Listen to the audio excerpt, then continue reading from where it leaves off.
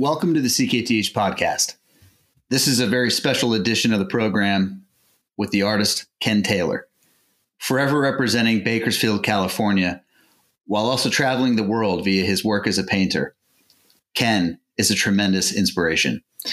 Preternaturally talented in the arts, as he is at soccer, Ken is a testament to believing in yourself, pursuing your passions, and committing to playing big when life calls for it. Huge thanks to Ken and everyone at the Simchowitz Gallery in Los Angeles for the help in putting this together. Much love and respect, and enjoy.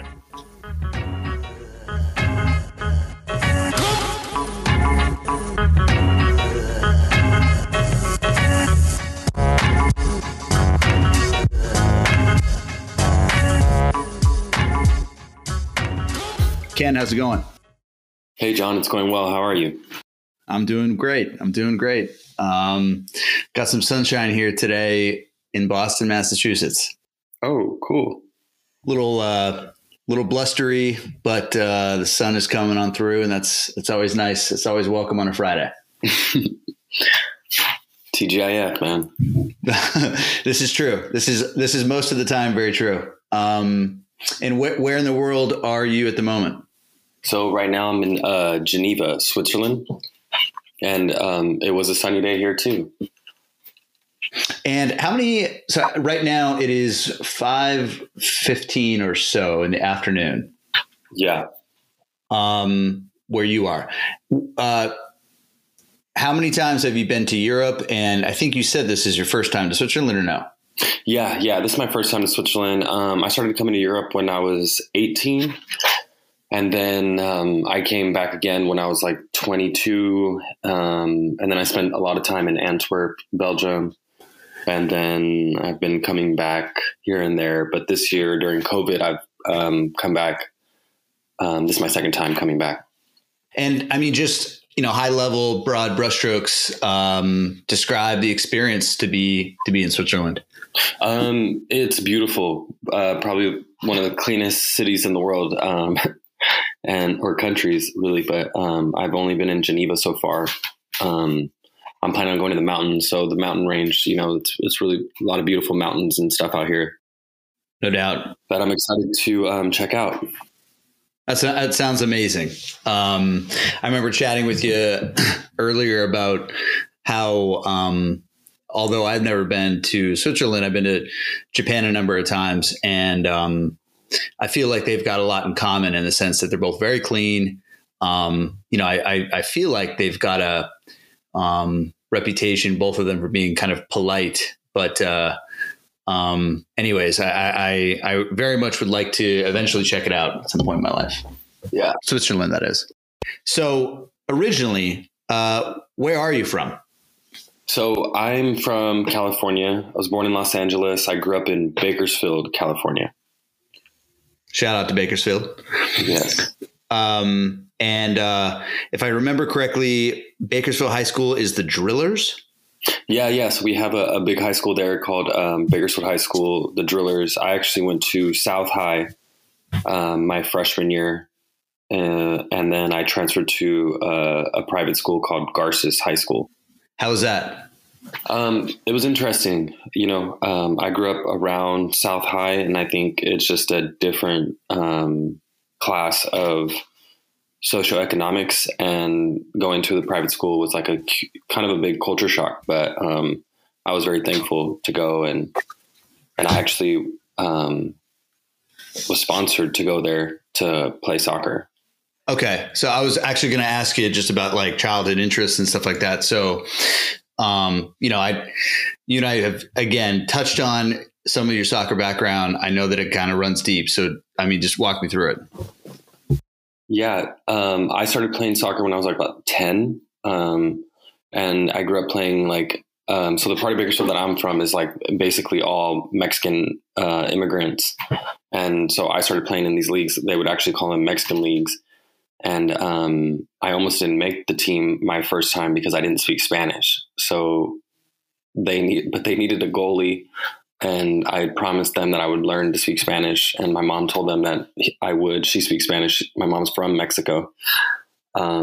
So that's really when I found the love for the sport, actually. Wow. And, you know, as I told you, I hung up my soccer cleats, if you will, in third grade rec league. But, you know, describe to me what you felt like the differences were between that league that you were talking about, how you maybe didn't make the squad, and then other styles of play that you have been a part of. Well, it's interesting. I feel like America has its own version of soccer, and then like Mexico has also its own version. And I kind of grew up learning the Mexican version of that. My first coaches they were both from Mexico. One of them actually played a little bit of pro in Mexico and then had moved to Bakersfield. And he was an upholsterer, and then actually built it's a five-a-side court, like field that's outside, but it has like, it's almost like a hockey rink. But it's for soccer. And he built one in the middle of my neighborhood, and that's where we would always all meet and hang out and play and like really learn how to play. And this guy really showed me how to play soccer. So I learned like a very specific type of system and way to play soccer, which actually helped me out. I bet. So like, technically speaking, like, would you say there's more ball movement? Yeah, definitely. I mean, it's all about, he would say la técnica, which means like, you know, ball control and like being patient and calm and like understanding where you're supposed to be on the field and how to pass and how to like control tempo in the game and structure. And actually taught me like how to play the game more than just like this athletic, you know, competition. It was more about a style of play and like how you play and actually learning how to like kick the ball properly, like as like the main focus, you know? Sure. I mean, you know, as I told you, I have always admired, and I think maybe not as much as some Americans, but probably more than most Americans, followed soccer fairly closely. I was a big fan of the OG Ronaldo back in the day. I just kind of liked his style for whatever reason. I mean,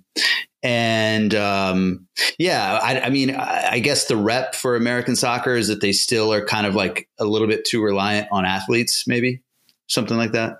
What was interesting, like playing club and stuff like that, like I learned that, you know, it's a different style. I don't know. Basically, once I got to college, I really understood the difference. Like, yeah, Division I soccer in America is like, you know, very athletic based. You know, you're just like dealing with athletes, and I'm probably about 5'8", and I was the biggest midfielder in our midfield. Which you could kind of tell, like our team was like heavy Latin based in the center, and we were all pretty small, but we played a certain style, you know. But we would definitely play these teams that were very athletic, and that's kind of what it was. I mean, I have played with some really good players too, and they didn't even make it to the MLS because I think because of that, you know. Interesting. So when you were in college, you mentioned that you guys made the tournament, which is obviously amazing. And at the same time, you're carrying, you know, this passion and this tremendous skill and, you know, a course load for the arts.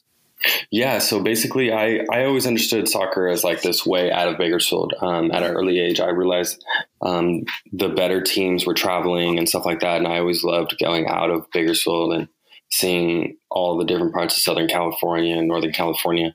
So then once I got to college, that like I started traveling more. We would fly places. That was like the first time I went to New York, Oregon, Seattle, Dallas, Colorado. I mean, a lot of places. And, but I also understood that soccer's, you know, by the time you're 28, 30, like your career is over. So I think when I was in college, all that kind of hit me my first year, where I was realizing like, okay, like, is this something that I want to pursue as a lifestyle, or is there something more to life that I'm interested in that maybe I can work on for, you know, until I die, basically. And I took an art class, Art 101, and that's kind of like the intro to like art as, making it a lifestyle. So like growing up then you would sketch or on occasion or whatever, but like you weren't. Yeah. Growing up, I had an interesting lifestyle. Like both my parents are entrepreneurs. So we started off like selling oranges and swap meets, and my stepdad's a mechanic, but then, my mom was also trying to buy like old houses and renovate them. And so I was a really hands-on, like my stepdad grew up in a ranch in Mexico. So he really taught me a lot of things about like, using your hands and knowing how to like fix things and this plus this equals that. And then also my mom would always be annoyed with like how much energy I had. So she would tell me like, why don't you just draw something? And then, so I always used to draw my hands. I was obsessed with drawing my hands growing up. And then, obviously a little bit of graffiti here and there, or like drawing people's names on backpacks and things like that. And then in high school, I took an art class, and that was the class that I didn't fall asleep in, which was really cool because I would be so into it, and I could like actually be focused for like the whole time. And I remember like a lot of my friends being like, "Whoa, where did that come from?" When I would make a drawing or a painting and stuff like that, which I didn't really pay any mind to at the time because I was so focused on soccer, but I think when I got to college, those whispers kind of came back to me. So was it in college that you kind of started to land on a bit more of a consistent medium and interest and stuff like that? Yeah. So I took an Art 101 class, and then I realized that you can actually like make a living off of art. And then with that, I kind of like really took a leap for it, and I just went all out. In college, I had really great professors. They would travel down from LA to Bakersfield to teach. So we had a lot of field trips, and they would take us to LA and show us these like really great artists, Chris Birding, Kiki Smith.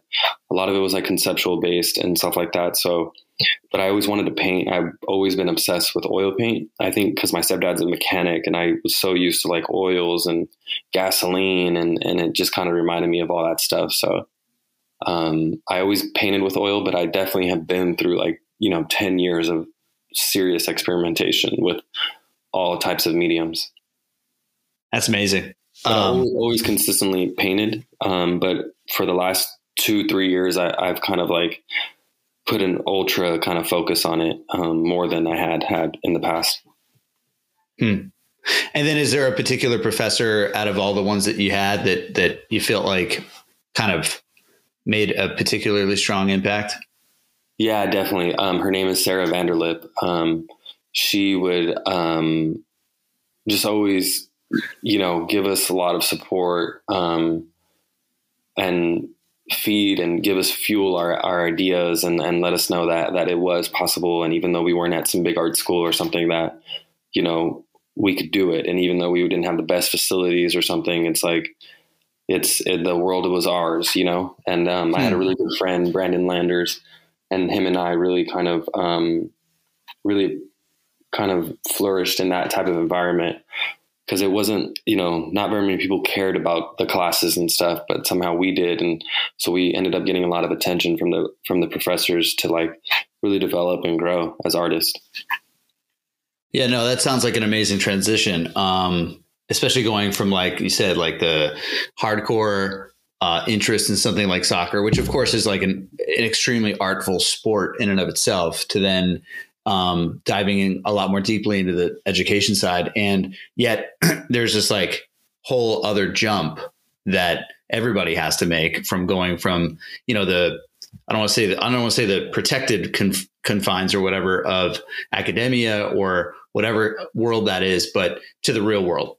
And, like talk about just like that kind of runway that you've kind of experienced going from one sort of education to a much more professionalized version. Yeah. Well, I mean, there was this great class that I ended up taking, and it was like this gallery class that Joey Cotting, another artist who also was a professor there, kind of conceived. And the class was to get the students to help an artist that they invited to the school with like a budget to conceive a show from the beginning to the end. So we would help the artists like from the beginning of the show carry out the whole thing, like what it means to write a press release, what it means to order materials, what it means to prep for the work, what it means to make the work, what it means to hang it, what it means to like sell it, what it means to deinstall it, and what it means to like actually ship it and get it out into the world after it was been shown. So with that, I met this great artist, Mary Weatherford. And it's all funny because it's like what I said earlier, like with the soccer, the guy who came from Mexico and taught me how to play, he also gave me a job when I was like 14, and he was an upholsterer. So I spent a lot of time with him after practice and before practice, unstapling and stapling like material to couches and stuff like that. So when I got to this part of my life where helping this woman make a show, she really needed a lot of help stretching the canvas onto the stretcher bars, because she was making these huge paintings. So then like when I started to help, she realized I was really good. I didn't really know either. I was just like really comfortable with the stapler and the tools and stuff like that. So actually I was showing up after school to help her because she had like a lot of work. She was a pretty ambitious show that she was going for. And because of that, she was like so stoked that she actually offered me a job. So that was like my last year of of college. And then because I met her, she offered me a job to work for her in LA, which I didn't take at first because for some reason I was, I knew I wanted to just be my own artist and stuff like that. I didn't really think about working for somebody, but I had a friend that I met in college playing and stuff like that. He was from Belgium. So he went back to Belgium, obviously, after, and started playing fourth division out there and was making 800 euros a month, 1,000 euros a month, which I thought would be enough to kind of rent a studio and paint. So I packed my bags. I actually went out there with no plan or no money or idea of anything really. I just went out there and knocked on his door, and he was like, "Oh yeah, cool. Let's see." And then so I went to train, and everything was great, on the performance side, but logistically with paperwork and things like that, they actually protect their farmer leagues, what they call, for their youth. So they don't really let international people come and play in those leagues. So I ended up staying out there though for 6 months, and I found a studio somehow. And I just did handyman work and painted. It sounds like kind of the dream. Honestly, it was kind of a smooth, it's not smooth, because I took a lot of gambles. I really went out there. I had $600 and I bought my ticket. After I bought my ticket, I had $600 and I went out there, it's so many risks on the way, because even that year, I remember soccer had paid for my school and my education, but I didn't have any money to make these oil paintings that I wanted to make. And I know I took out a loan for $5,000. And then I bought all kinds of oil paint and materials and stretcher bars. And I made a whole suite of paintings, I think 15 or 20, larger size paintings, with that money, and didn't even sell it or do anything with it. I honestly just left. But I still have all those paintings, which is amazing. Yeah. I was going to ask, what was the focus of that first suite? To be honest, just to explore what oil paint can do, and not be afraid to kind of really put it on the canvas. That makes sense. And so your first international show, and correct me if I'm wrong here, was called Artist (parentheses Not in Residence). And go ahead. Yeah, that was the name of the show. So the guy who came to the studio visit with me was like, "What are you doing out here?" And I, kind of explained to him what had happened and that I'm just out here painting. And he was like, "Wow, you kind of made your own residence, in a weird way." And so he thought it was this great idea, and then wanted to title the show "Artist Not in Residence" for the lead. And I thought it was a great idea too. So I was like, "Cool, let's do it." And that was actually my first show out of school. Yeah. And did you, I don't know, it's funny how you reflect on stuff at the time or not, but did you ever kind of just stop in the moment, or were things moving so quickly at the time that you were just there's no reason to even think about anything in a reflective manner because you're on to the next piece, on to the next work. No, I was so broke. It's yeah. Honestly, it was just I always knew, I don't know. There was a moment in my life where I actually didn't care about money. And I felt like it would all just make sense someday. My parents, my mom, everyone was like, what are you doing? You know, like you're an adult now and you're like spending your time like making paintings. And I was like, not really taking care of myself, like not getting haircuts and probably not eating the best and stuff like that. So, yeah, I had a lot of people like looking at me like I was kind of, you know, what, like really questioning what I was doing and stuff like that. But I always kind of knew what I wanted to do. And I knew it was going to take time. I knew working with Mary, even in that first show, like I saw her trajectory and what it takes to actually like get to a point where you can be comfortable in what you're making and like actually develop as an artist. And I think playing soccer for so long, I also understood that as well, where, you know, if you put 10 years into something, like you will be really good at it, you know? And so being 19, 20, I knew I needed 10 years or something like that, 10,000 hours or whatever it was. So I knew if I just kind of kept my head down and just kept painting, it would happen, you know? And the first show wasn't successful. I mean, in that sense, like I didn't sell one piece. I actually just traded all my art for like, you know, a place to stay. For this, I met this guy who owned a sushi restaurant. I gave him a painting of I painted his kids as a commission, and he would give me free sushi and stuff like that. Just, you know, just really out there, trying to make it happen. So I really didn't spend any time reflecting per se. I was just kind of looking forward. Right. And I mean, and especially when you compare that kind of, I don't want to say kind of A to B kind of approach to the work versus I'm guessing now where you've got a lot more visibility and time and breathing room to sort of line up a vision in a much different way or approach perhaps, or not. I don't know. It's interesting, actually. Like I have the same amount of time, you know, there's 24 hours in a day. I think just where I spend the time in my head is a little different. Like I'm not asking myself as many questions as I was as a younger Ken, you know. I was really asking myself too many questions and like painting over paintings that I didn't have to paint over, and really trying to discover like what it was that I was comfortable showing the world, you know.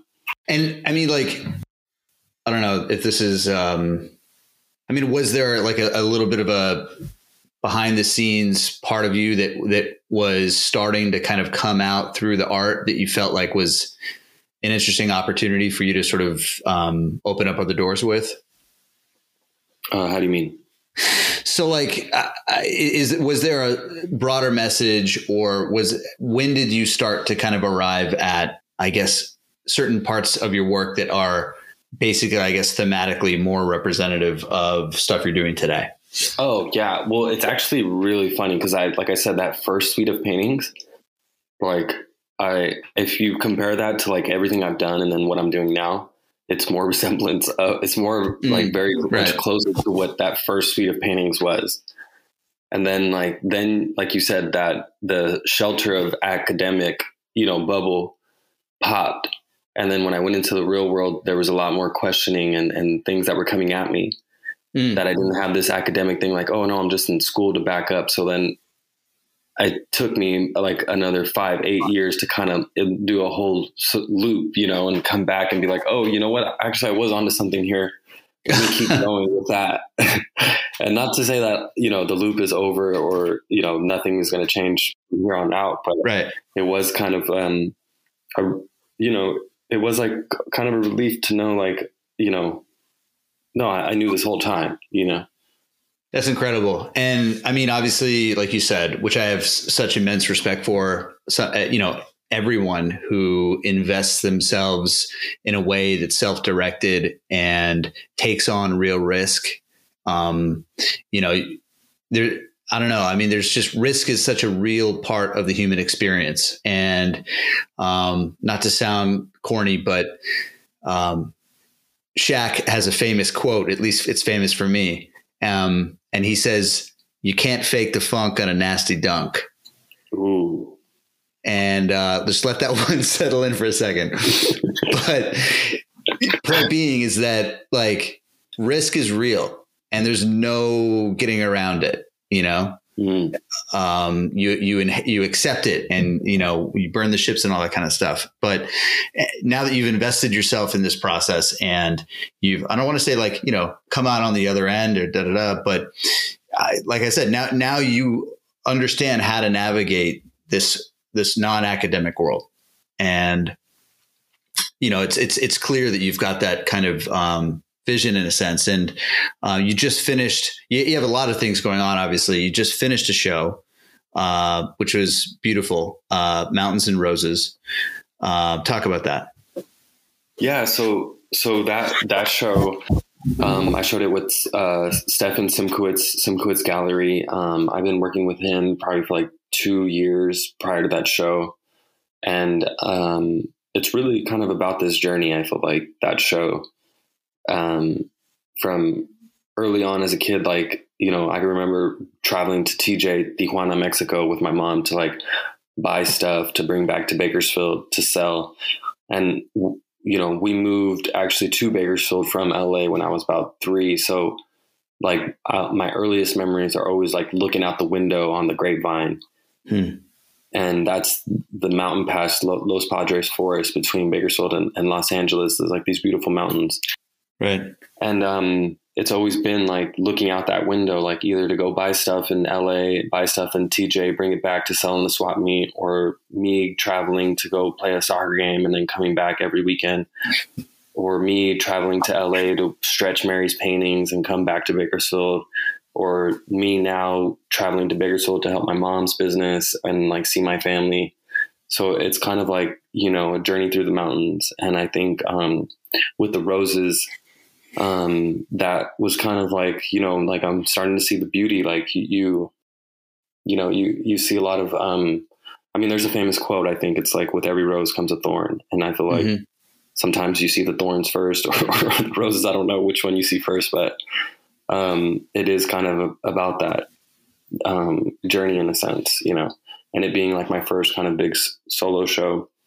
It was kind of a way to introduce, to take this journey and kind of show. Yeah. And I think there's a nice amount of symmetry in the sense too, because it was the inaugural exhibition at Stefan's new spot in LA. Yeah. I didn't think about that. Yeah. And hearing you talk about it, it just makes sense that he would, that connection was made. Yeah, that's great. So on that note, I read the recent Vogue Italia piece that Stefan wrote about your work and the symbolism of the cowboy hat, which, by the way, is obviously, I think, a truly inspiring thing to anybody that sort of digs into it. And, as a native Californian who has been on the Grapevine Pass and has been through that part of the state, I sincerely just wanted to say thank you to you for opening my eyes to the backstory behind the symbolism of that cowboy hat element. Wow. I appreciate that. Yeah. I feel like growing up, not even growing up, actually, for me growing up, it was like very straightforward. And when I started painting cowboy hats, I always thought it was pretty straightforward. And then I started interacting with a lot of people and asking them like, typically when someone's like, what's the cowboy hats about? If it's a casual street visit, I always ask them like, well, what comes to your mind first? Mm-hmm. And I started realizing a lot of people grew up watching Italian spaghetti Westerns. No doubt. And I had never watched any of those things. So it was really interesting to see like all these, like this parallel image between two different universes, basically. Because for me, a cowboy, like the cowboy hat sombrero, is completely something different. Like it's not different in shape or look, but what it represents to people and what type of memories they get from these things and stuff like that. So for me, it was always like, it's two things. It's one, you actually got to protect yourself from the sun when you're working outside, especially in Bakersfield, or if you're in the farms and things like that, which I have actually spent 2 summers working in the Chile farms, picking jalapenos and, doing all kinds of work outside where I would wear a big hat, not out of like style or anything like that, but then also like I would wear a hat to my sister's quinceañera, to my cousin's weddings and stuff like that, as like a more of a, you know, kind of a culture thing. Like, this is my hat, and you know, this is my dress up hat. Like, I'm dressed up now, and stuff like that. So, but I think I love it. I love the metaphor. I think it's a great symbol. It's something that you put on your head. I feel like, you know, it's like that kind of metaphor equals like a mentality. And then, you know, what it does to people when you wear it, you know, it's almost like a satellite. I mean, I don't mean to trip out so much right here on this, but I think it's really kind of an open-ended symbol for people to kind of be able to put what they believe. But in the end, I think it really kind of gives my art a time and place that's quite specific to where I want to be, you know? No, 1,000%. I think the second I first saw it, you know,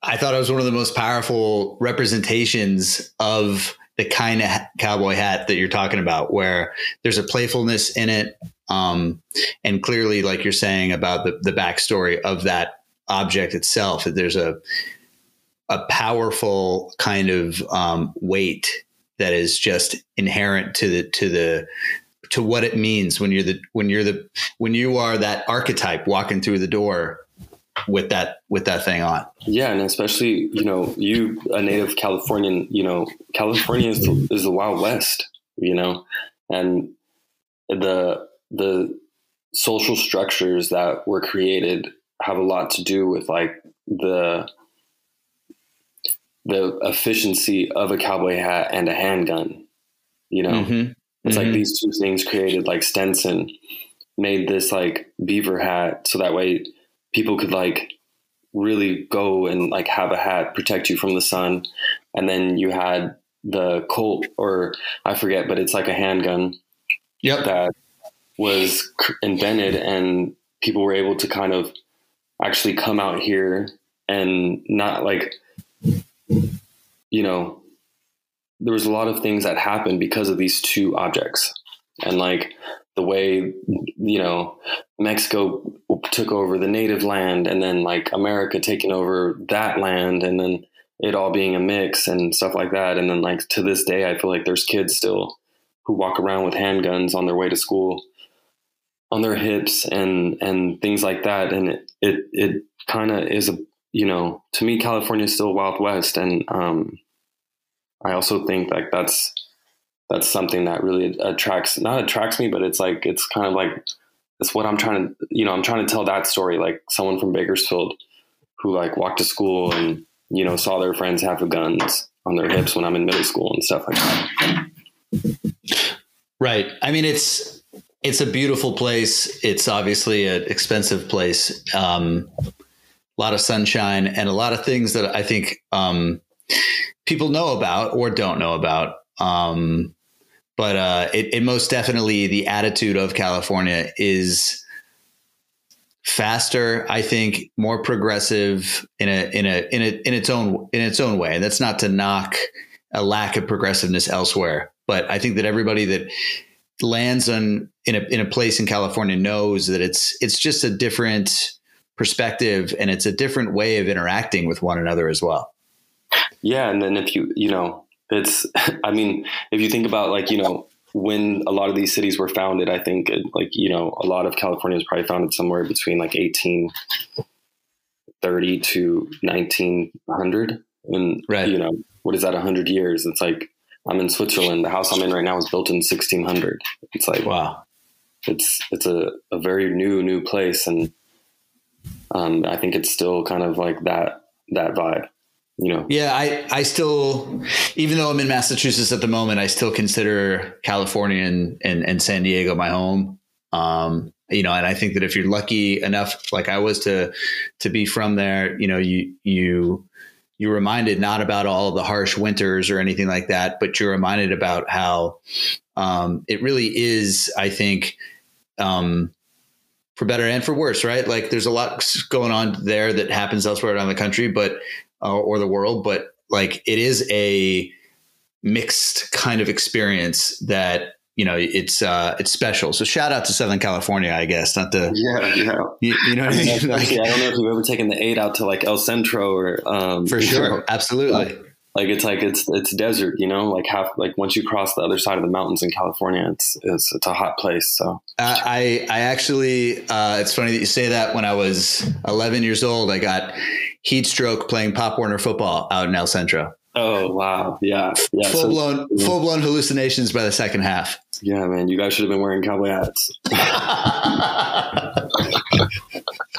This is true. Okay. So you're also involved in a new show in Los Angeles that just opened, and it's called Twisted Dream by John Wolfe. Yeah. So what do people need to know about this particular show? I think it's just a great group show that they kind of put on about a lot of LA artists right now that are kind of doing great things. I think the show, they have a lot of good artists in it. So I felt honored to kind of be involved and stuff like that. But I think it's just a great opportunity to show with like a bunch of a whole group of artists. I actually didn't get to see the show yet, so I'm looking forward to that when I get back. And when are you coming back? I think I'm coming back probably, the first week of May. Great. Well, I wish I were there to welcome you back. Yeah, no. Now, I just wanted to finish. If you had any particular book or movie recommendations that popped to mind. Well, right now I'm reading The Four Agreements, which is a great book, I think, for someone like me to kind of not be spending so much time in my head and kind of like, basically The Four Agreements is, don't take things personally, don't make assumptions. And then, you got to read the book to get the other two. And then the movie, I just watched a great movie last night called Youth. Huh. And I forgot who it's directed by already, but Michael Caine is in it. And it's about this movie director who spends time in a Swiss hotel. Interesting. And I think the movie, it's a beautifully shot, so artistic, so beautiful. And I think the movie is about coming of age and what it is to be young and what it is to be old. And, I think between the artistic view of the whole movie, you kind of find out what it means to people personally, I think. So it's kind of open-ended, which I love. I'm a big fan of that as well. And Michael Caine. Man. You can never go wrong with that guy. Ken, look, I so greatly appreciate you taking the time to connect and share a little bit more about your story. It's a huge thrill and honor, obviously, on my part, and couldn't be a bigger fan of everything that you're doing. John, thanks for reaching out, man. Really appreciate it. No doubt. Well, enjoy the mountains of Switzerland and safe travels back home to California. All right, man. Hopefully we catch up soon and we can meet in person. Let's do it. All right. All right, man.